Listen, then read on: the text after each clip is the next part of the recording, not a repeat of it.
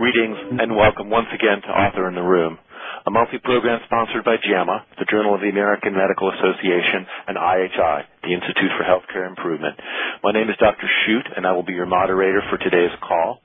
We are delighted that you could join us today. As you know, Author in the Room calls are designed to translate new knowledge, what's published in a recent JAMA article, into actionable steps that can improve clinical practice and patient care.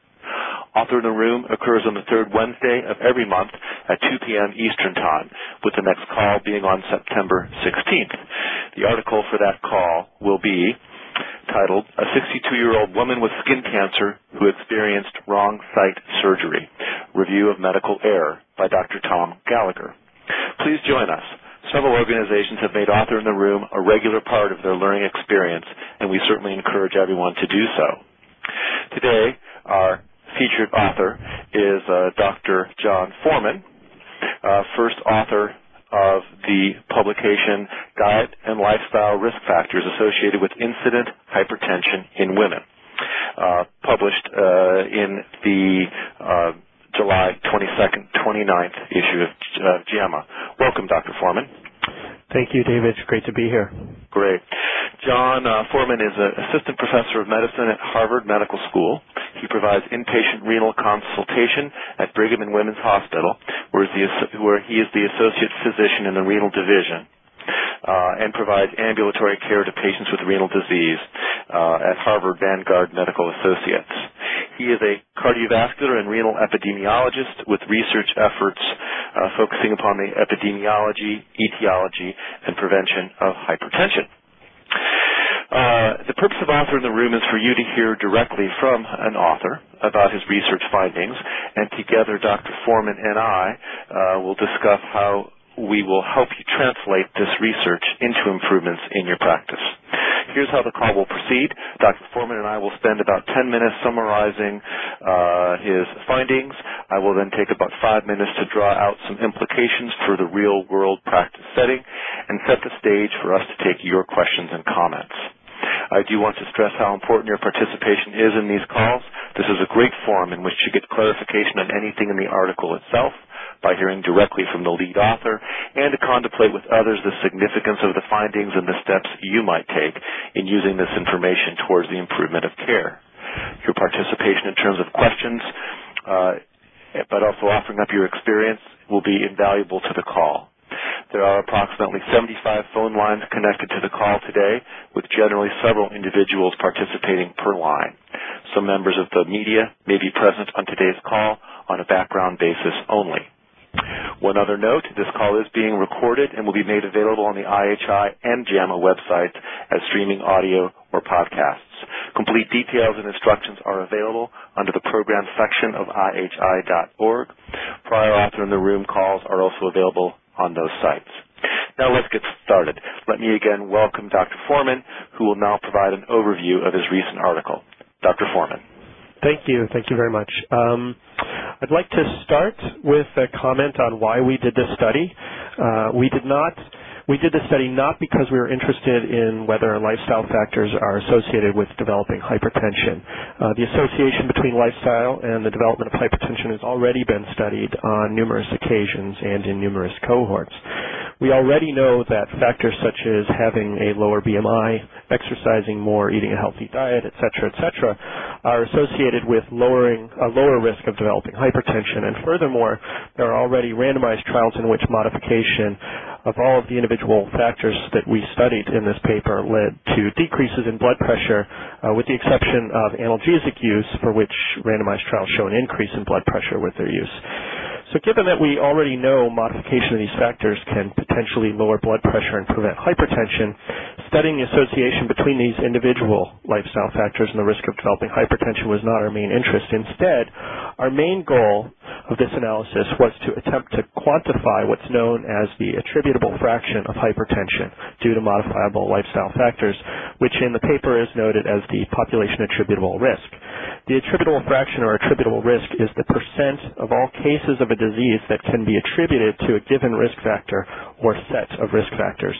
And in this paper, we estimated the attributable risk of hypertension for 6 lifestyle factors that are modifiable.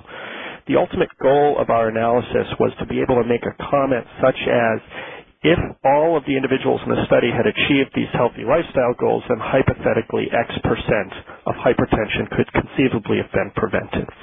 So with that goal in mind, we analyzed the second Nurses' Health Study, which is a large prospective cohort that is relatively unique in the richness of lifestyle and dietary information that is collected.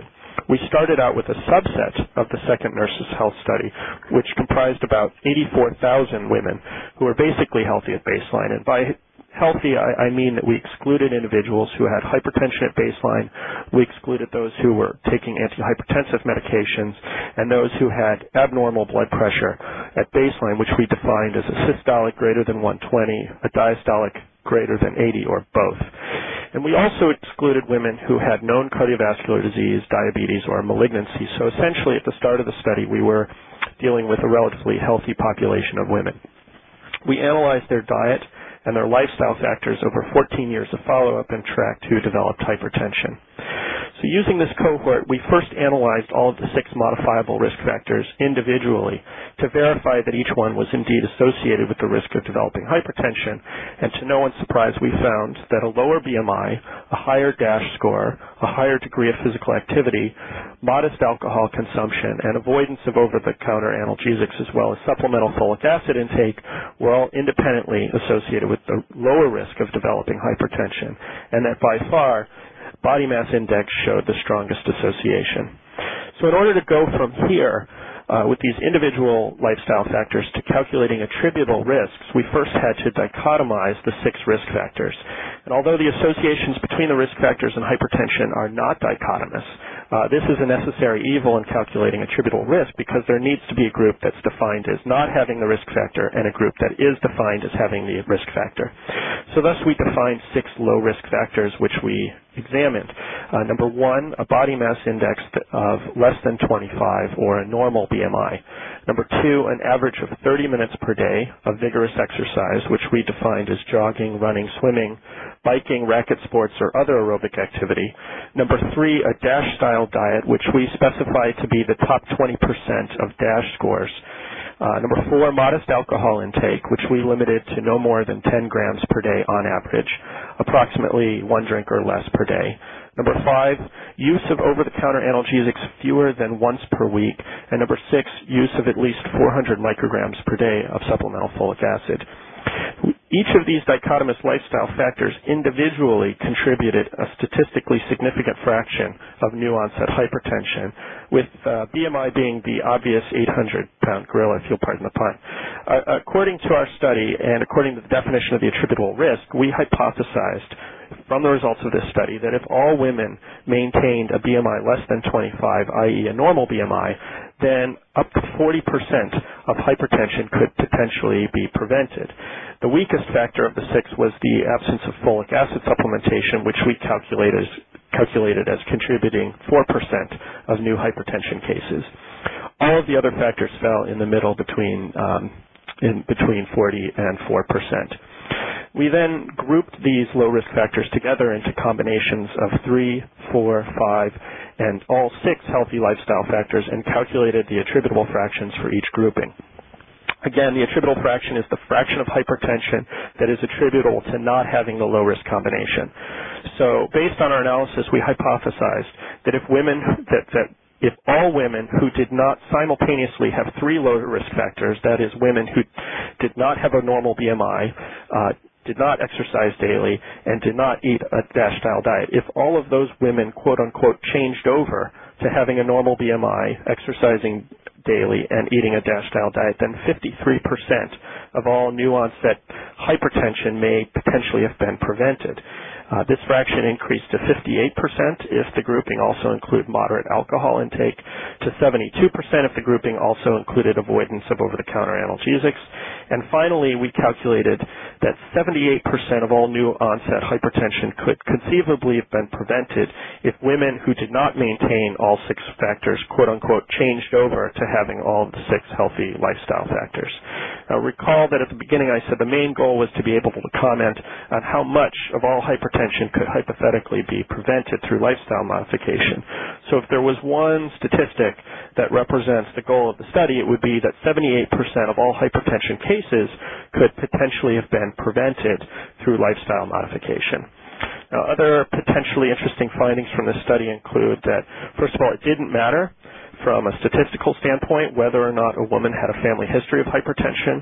We found that lifestyle modification may hypothetically prevent hypertension to a similar degree in women with or without a parent who had hypertension.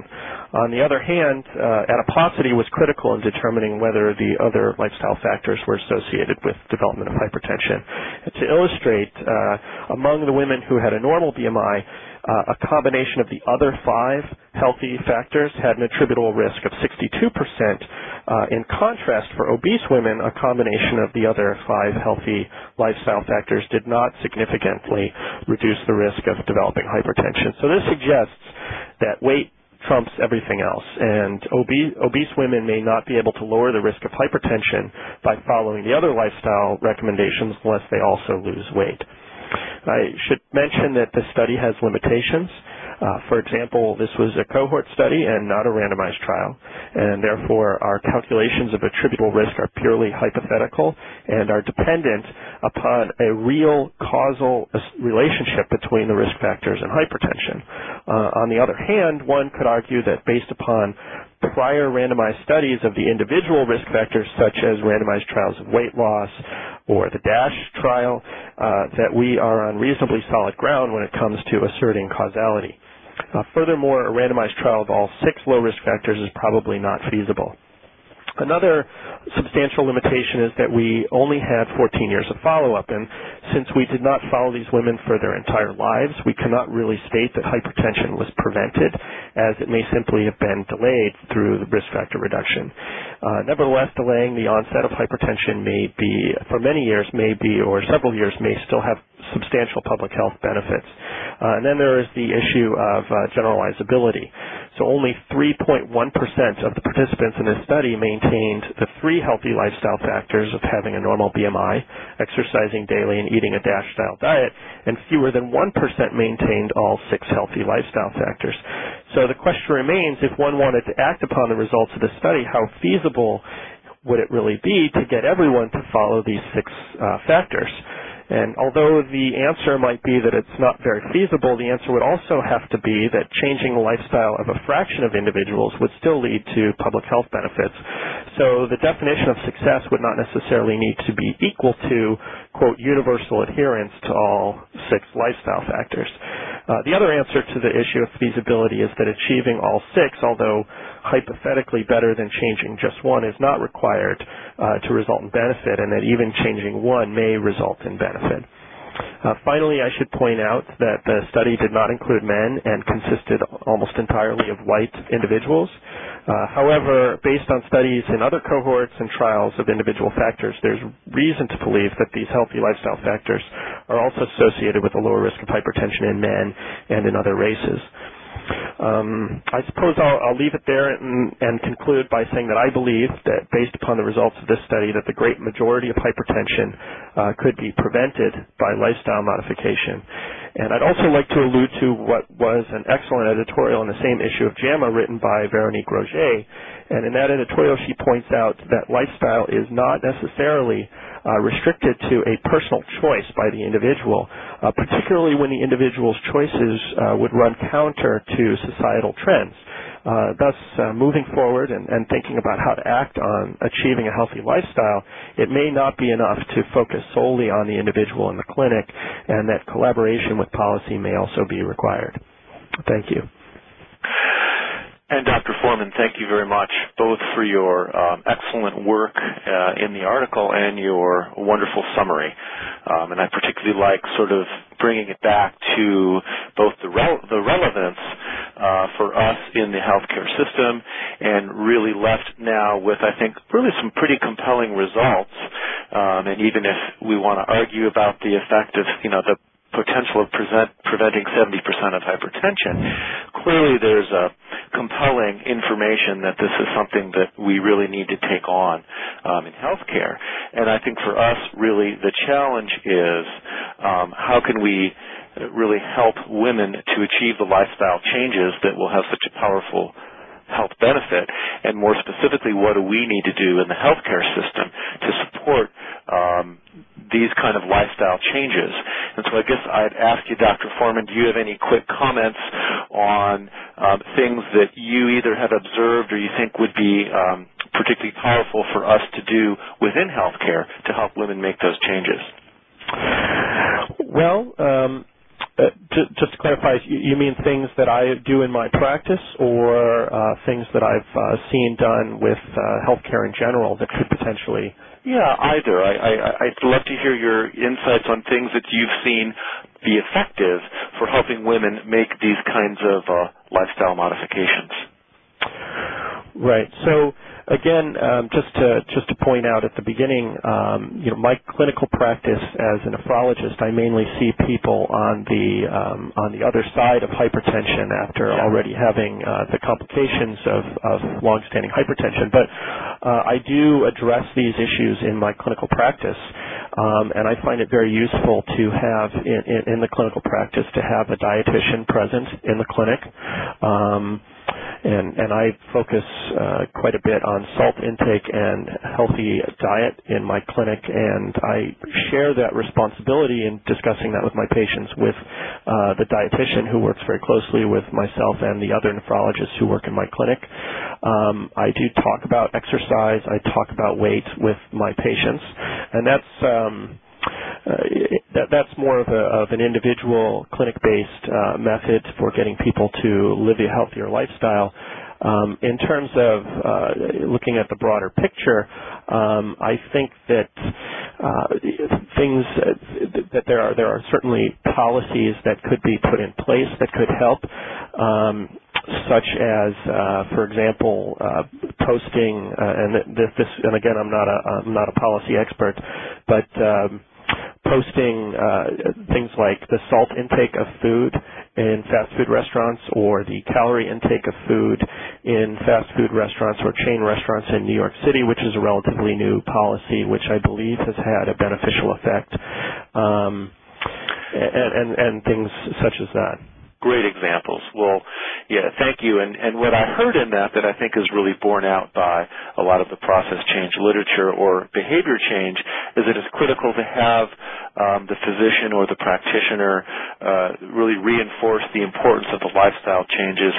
But often we use a team-based approach, in your example using dietitians to give more information and who are generally able to spend more time with patients. So that's a great example. I'd like to now turn to questions from our callers. Your questions can include anything about the implications of the research, how to use the information, but also please feel free to share examples of what you've already done or what you're planning to do. Any questions in the queue at this time? Dr. Hsu, looks like we have one question in the queue coming in from Franklin Memorial Hospital. Please go ahead. Hi there. We're interested in knowing where tobacco use and smoking came out as a potential risk factor for hypertension. Great question. So was that looked at, and is that independently associated with developing hypertension? Dr. Foreman? So that's a great question, and I think that from my reading of the literature, that is still a controversial issue, whether smoking, past or current, is associated with incident hypertension. And I can tell you that in the particular cohort that we examined, the second nurses' health study, we did not find an association between smoking, an independent association between smoking status and the risk of developing hypertension. But I know that there are other cohorts where a significant association has been found. Great. Thank you. And so I guess stay tuned for more information about that. Any other questions in the queue, Bo? Yes, gentlemen, we have one more question coming in. We'll take that now. It's coming from Q-Source. Please go ahead. Yes, I was wondering, you said when you were talking about looking at the exercise factor, it was daily exercise, but that's not the recommended amount of exercise, right? So what was the reason for using daily exercise as the marker? Should I go ahead? Yeah. So I know the recommendation from the CDC is for cardiovascular protection is 3 to 4. I believe it's 3 to 4 times per week of moderate exercise.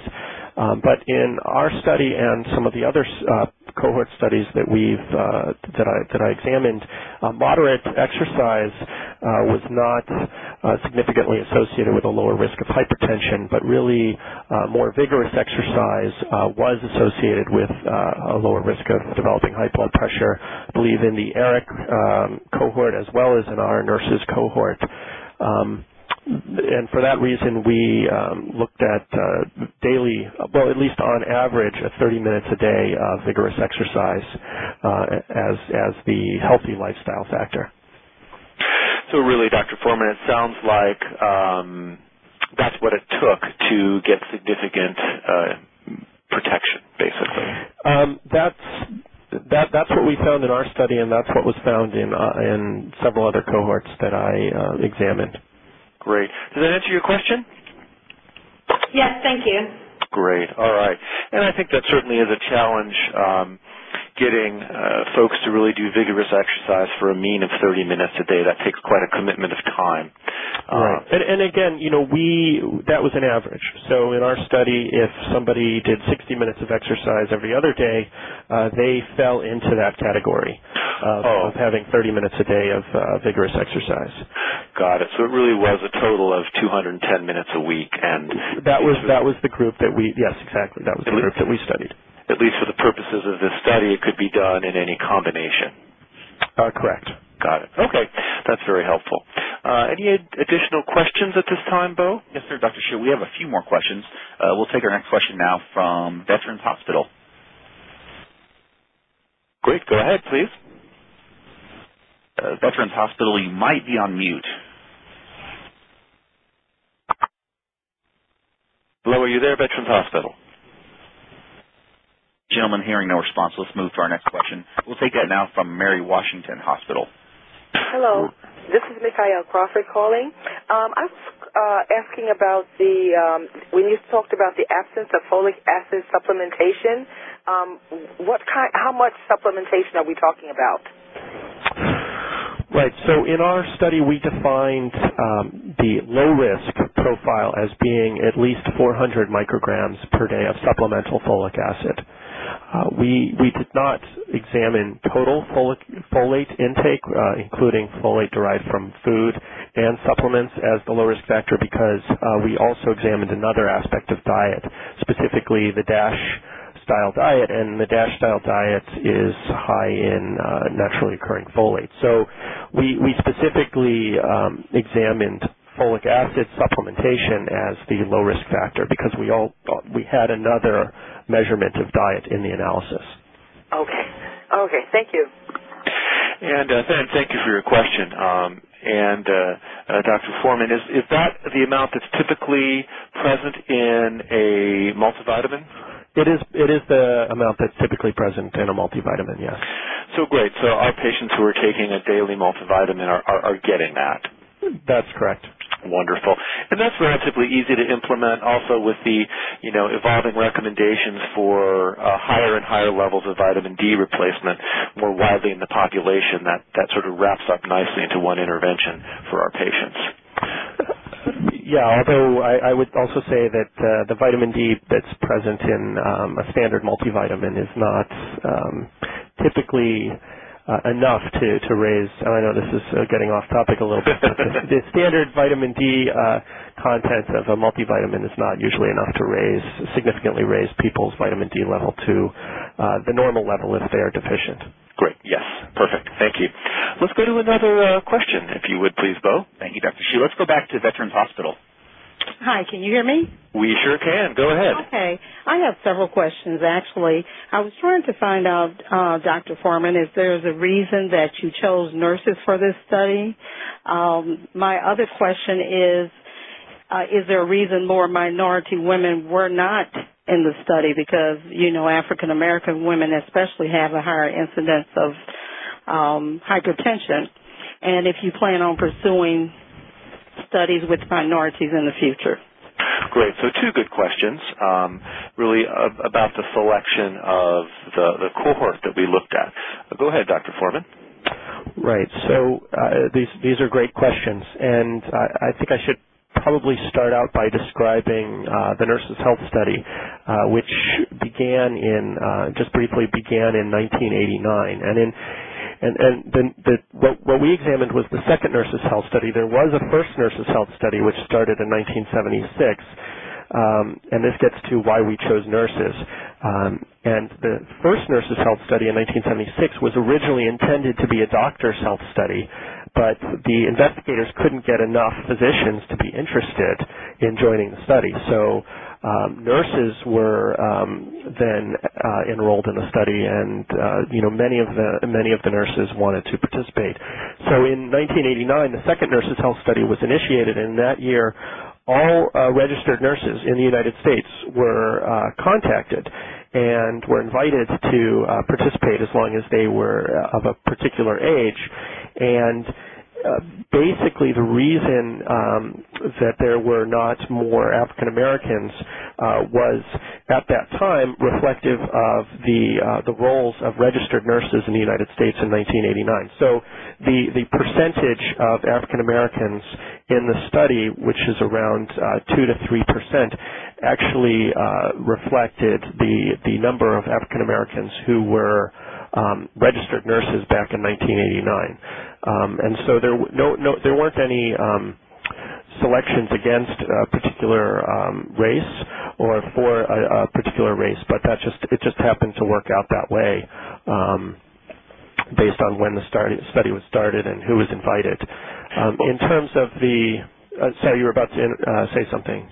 Oh, no, I was just going to say that makes sense, and to remind people that this was not a prospective study that was designed with specific populations.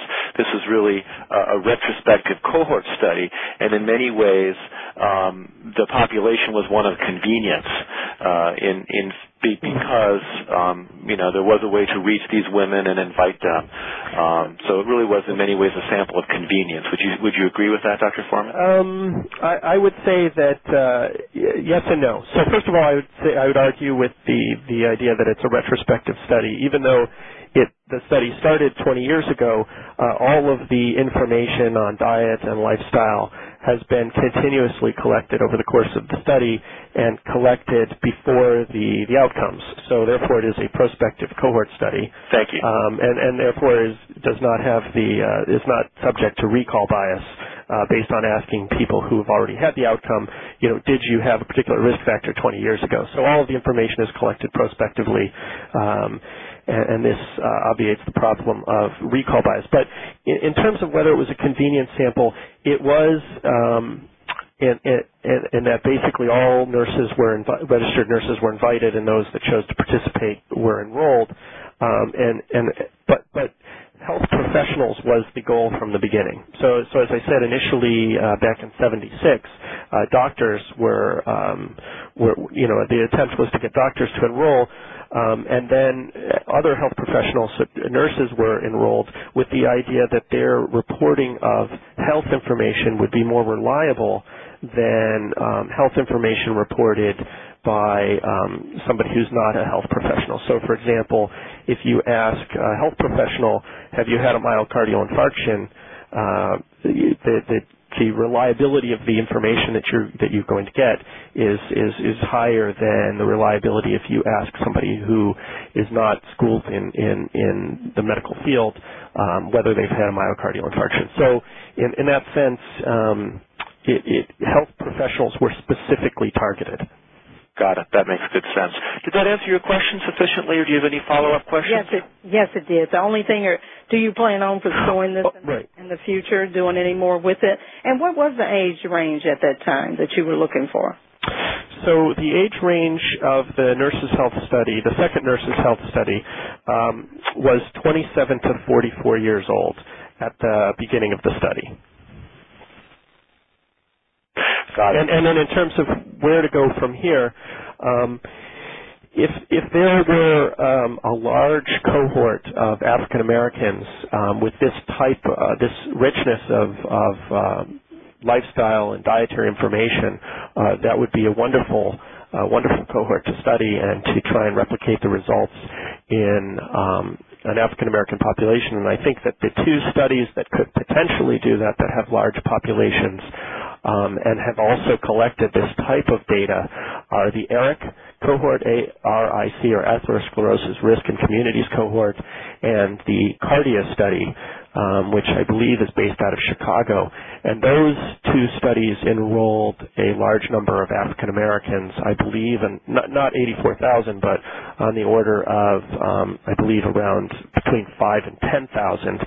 And I'm not part of those cohort studies, so I wouldn't be able to do it, but those cohorts potentially could do this type of analysis in African Americans. Great. Thank you very much, and thank you for your question. Can we go to the next caller, please? We can, Dr. Hsu. We'll take that now from Massachusetts General. Go ahead, please. Massachusetts General, do you have your phone on mute by chance? Yes. Can you hear me now? We can hear you fine. Go right ahead. I have one question regarding the applicability of this study to menopausal women. What's your specific question? Well, are you planning to do any follow-up? Yes, so there is another nurses' health study, as I said, the first nurses' health study, and these women are now in their 60s and their 70s. And, I think that's a terrific question because, the slope of hypertension incidence changes somewhat dramatically around the time of menopause. And so repeating these findings in postmenopausal women is certainly something that would be of great interest. The power of that study would probably be less than the statistical power of this study, but I think that's definitely something important to examine. That is on our plate at the moment. That's great. And so is your question, do these lifestyle modifications, are they effective for women postmenopausally as well? Okay. I can actually answer that. Great. So in the first nurses' health study, these individual lifestyle factors have been examined individually, so not in a study such as this where there's been a calculation of the population attributable risk, but the individual factors have been studied, and the results are similar as in the second nurses' health study. So meaning that a lower body mass index, higher degree of physical activity, et cetera, higher DASH diet. So those analyses have been done in older women, and the results are similar. Great. Thank you. Did that answer your question? It did answer my question, but I also wanted just to say something. You had asked if anyone has had experience, if any hospitals have had experience with lifestyle education, and we are looking at wellness coaching as part of a integration of teaching patients on staying with the patient and coaching a patient through actually exercise, diet changes, etc. Wonderful. And who is the target population for these people? Are these folks that have been admitted to your hospital, or is this an ambulatory program? This is again, this is being piloted. It's an ambulatory program at the present time. Wonderful. And it's for primary care practice population. So it's being piloted in an outpatient primary care practice.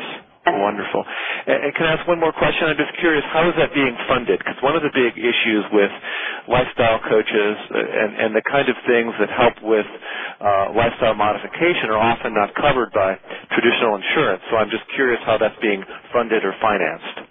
Okay, so it's a pilot right now, and it's being financed by our primary care organization, and that's being looked into as to how a typical patient would be able to afford something like that.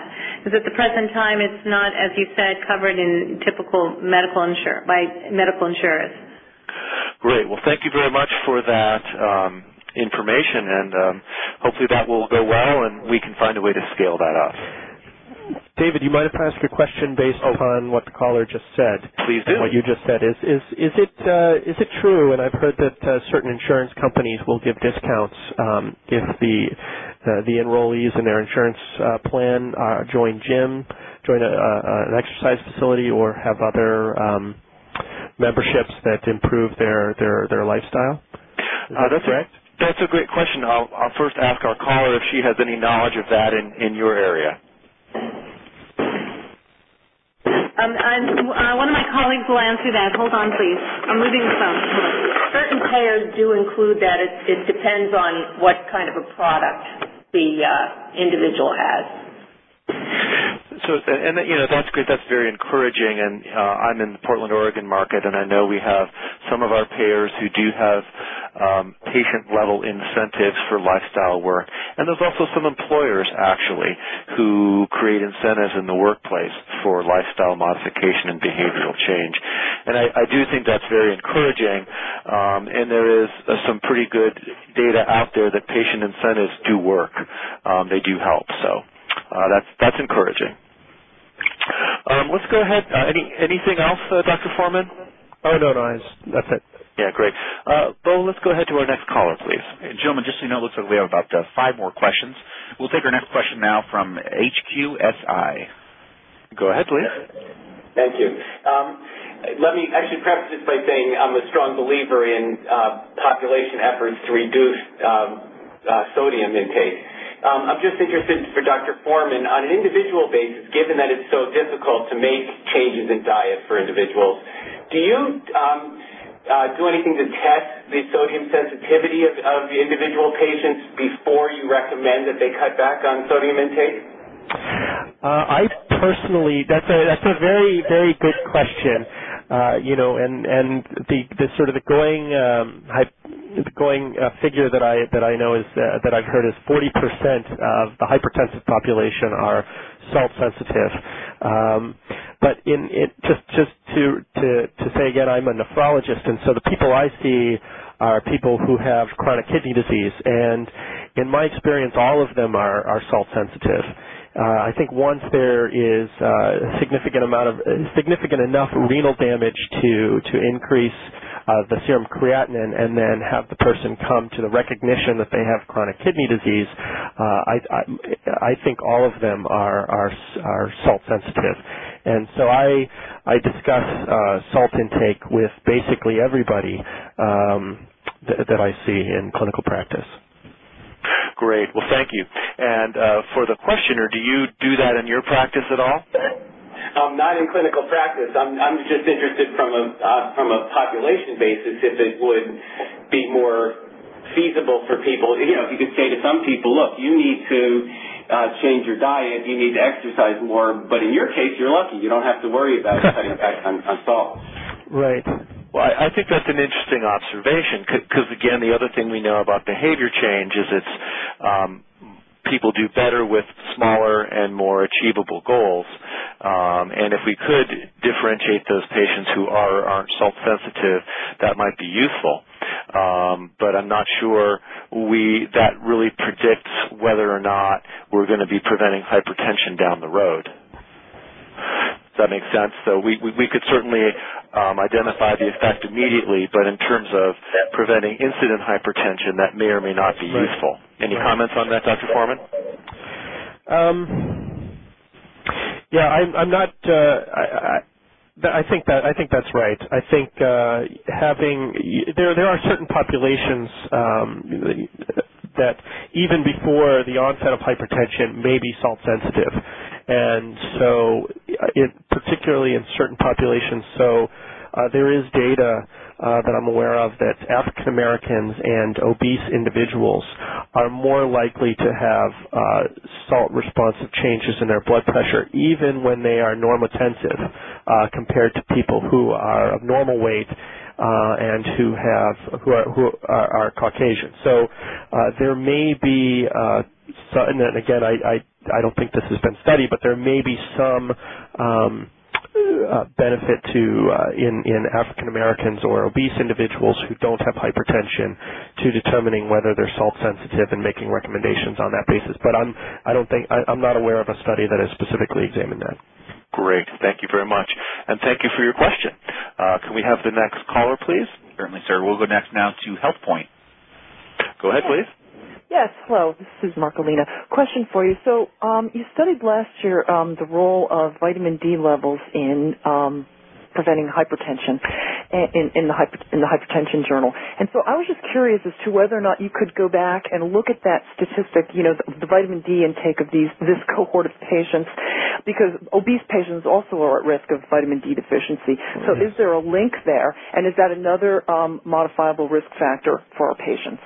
Right. I think that's a great question. So let me answer that in a couple ways. First of all, the paper that was published a year ago in Hypertension, we had measured plasma vitamin D levels in around 1,500 women from this cohort. So the cohort study that appeared in JAMA a month ago was 84,000 women, and we were able to measure these lifestyle factors in everybody.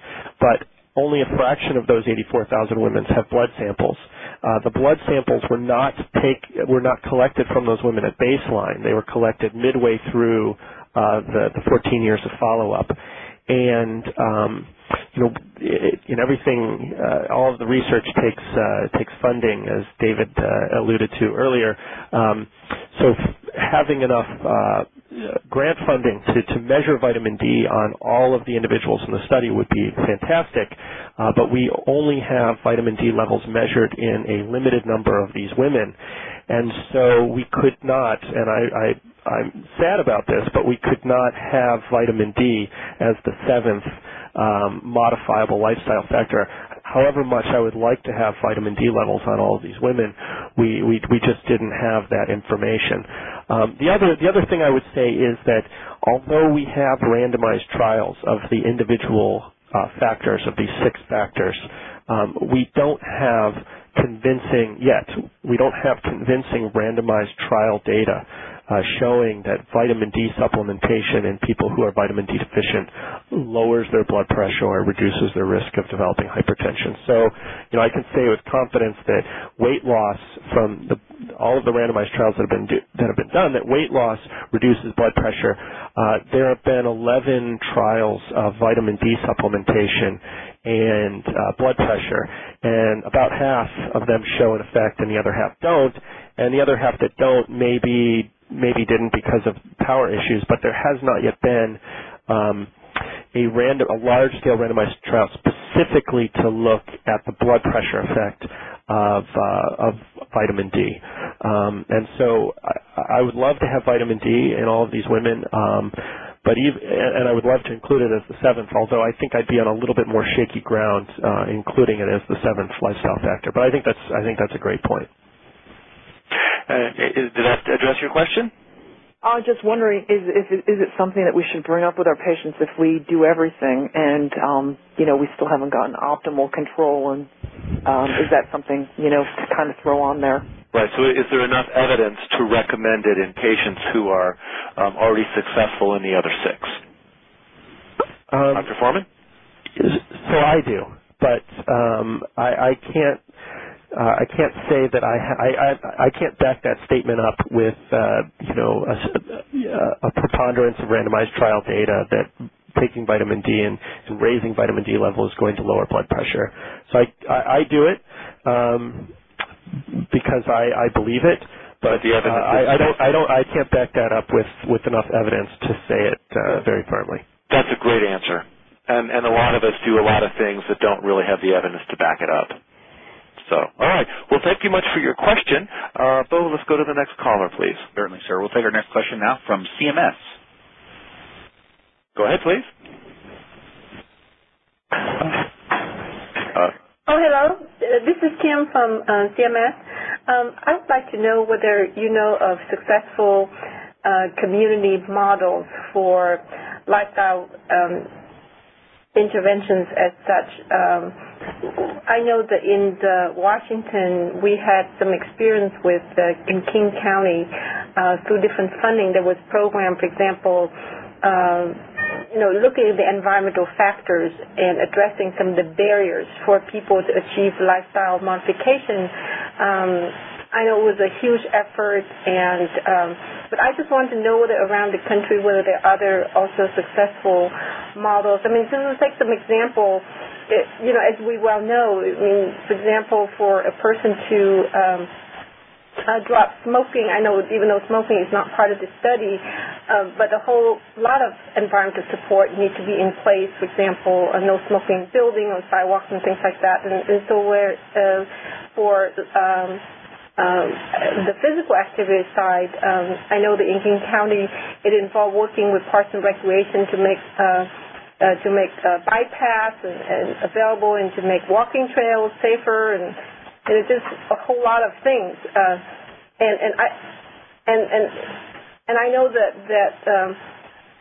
those types of community activity, or I guess the buy-in or get together, is a lot harder to achieve since it involves so many different agencies and partnerships. So I would like to know more about that. Great. Yeah, Kim, thank you for your question. So what you're really asking about is other examples of successful community-based efforts that are successful in terms of changing some of these modifiable lifestyle variables. Dr. Foreman, do you have any knowledge of other communities who have undertaken this with success? I don't. I know that in terms of citywide approach, some of the efforts that New York City has put forward have had some effect on behavior.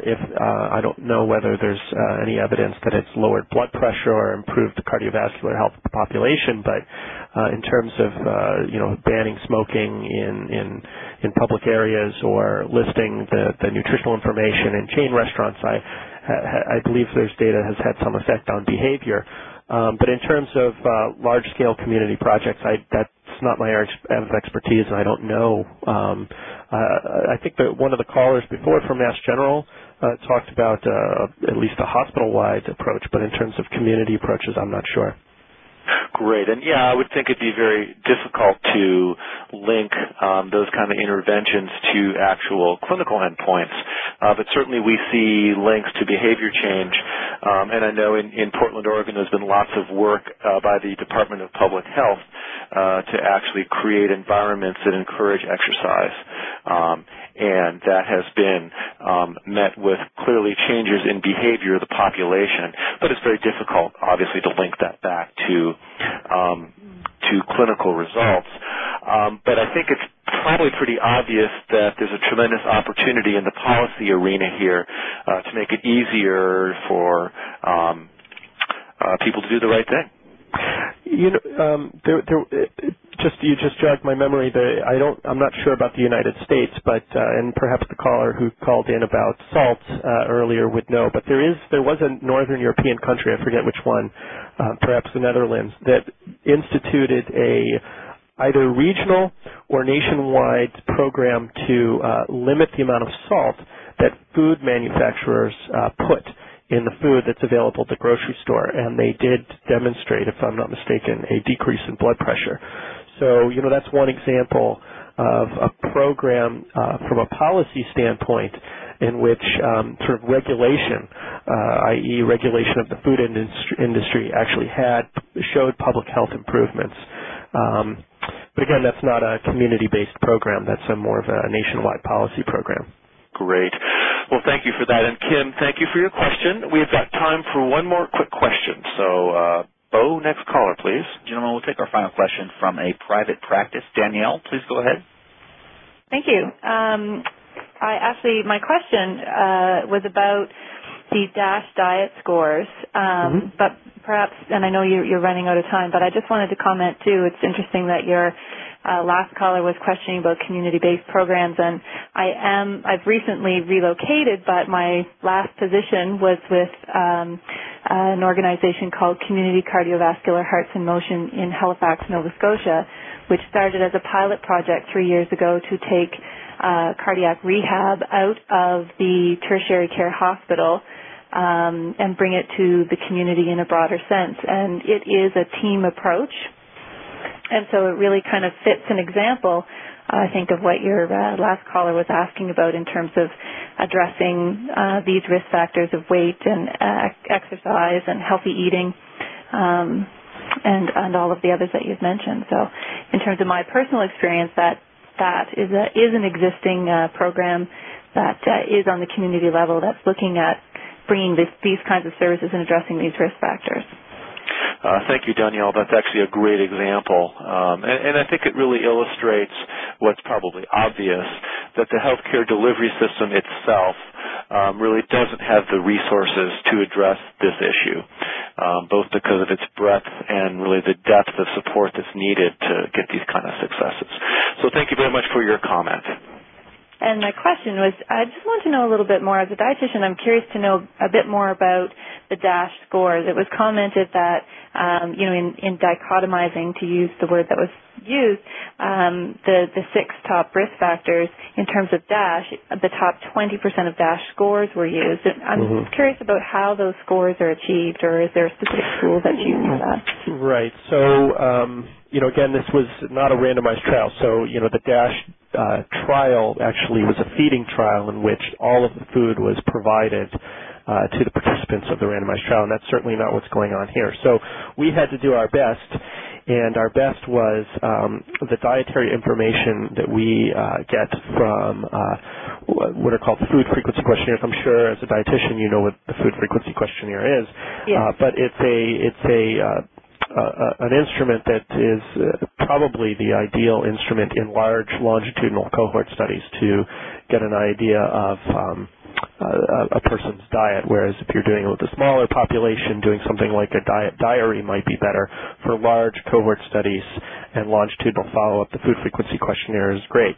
So from the food frequency questionnaire, we used factor analysis. So we had 6 dietary factors, and people were rated based on their responses to the food frequency questionnaire on how sort of healthy or unhealthy they were in that particular factor, and divided into quintiles. So for each of these, 8 factors. And so for each of these 8 factors, they were given a score of 1 to 5 based on how healthy they were with that particular factor, such as, eating fruits and vegetables. If they ate a lot of fruits and vegetables, they got a 5. If they hardly ate any or didn't eat any, they got a 1. And so then all of that was added up, and people had an overall DASH score based on factor analysis anywhere from 8 to 40. And all 84,000 individuals were divided into quintiles. And so and it was somewhat arbitrarily defined the highest quintile as the people being most closely on the DASH diet. So obviously that's certainly not a perfect measure of diet, and there's probably a significant amount of misclassification in that measurement, but that type of misclassification would probably actually underestimate the effect as opposed to overestimate the effect. So in fact, the effect of diet, the association of diet and hypertension may actually be stronger than what we found. But getting back to your question, so we used factor analysis and the food frequency questionnaire and gave people scores of 8 to 40, divided them into quintiles, and picked the top quintile as the people being on a DASH-style diet. Great. Well, thank you for your answer, and thank you for the question, Danielle. That is really all the time we have for questions today. It's been a wonderful discussion of the issues brought up by your article, Dr. Foreman. Do you have 1 or 2 really brief closing comments you want to leave us with? So in terms of closing comments, I would say again that at an individual level, combining healthy lifestyle factors may substantially reduce the risk of developing hypertension.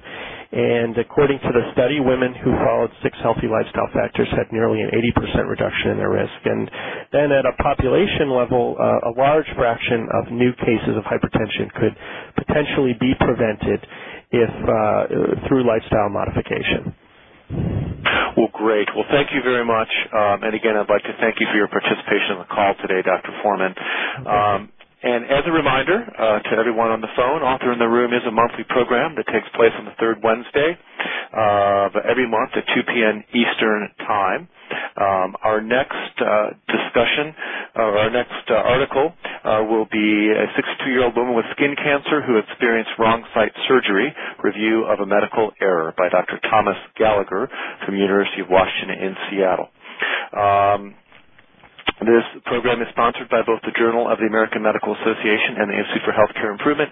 Author in the Room is an interactive conference call designed to accelerate changes that can improve clinical care.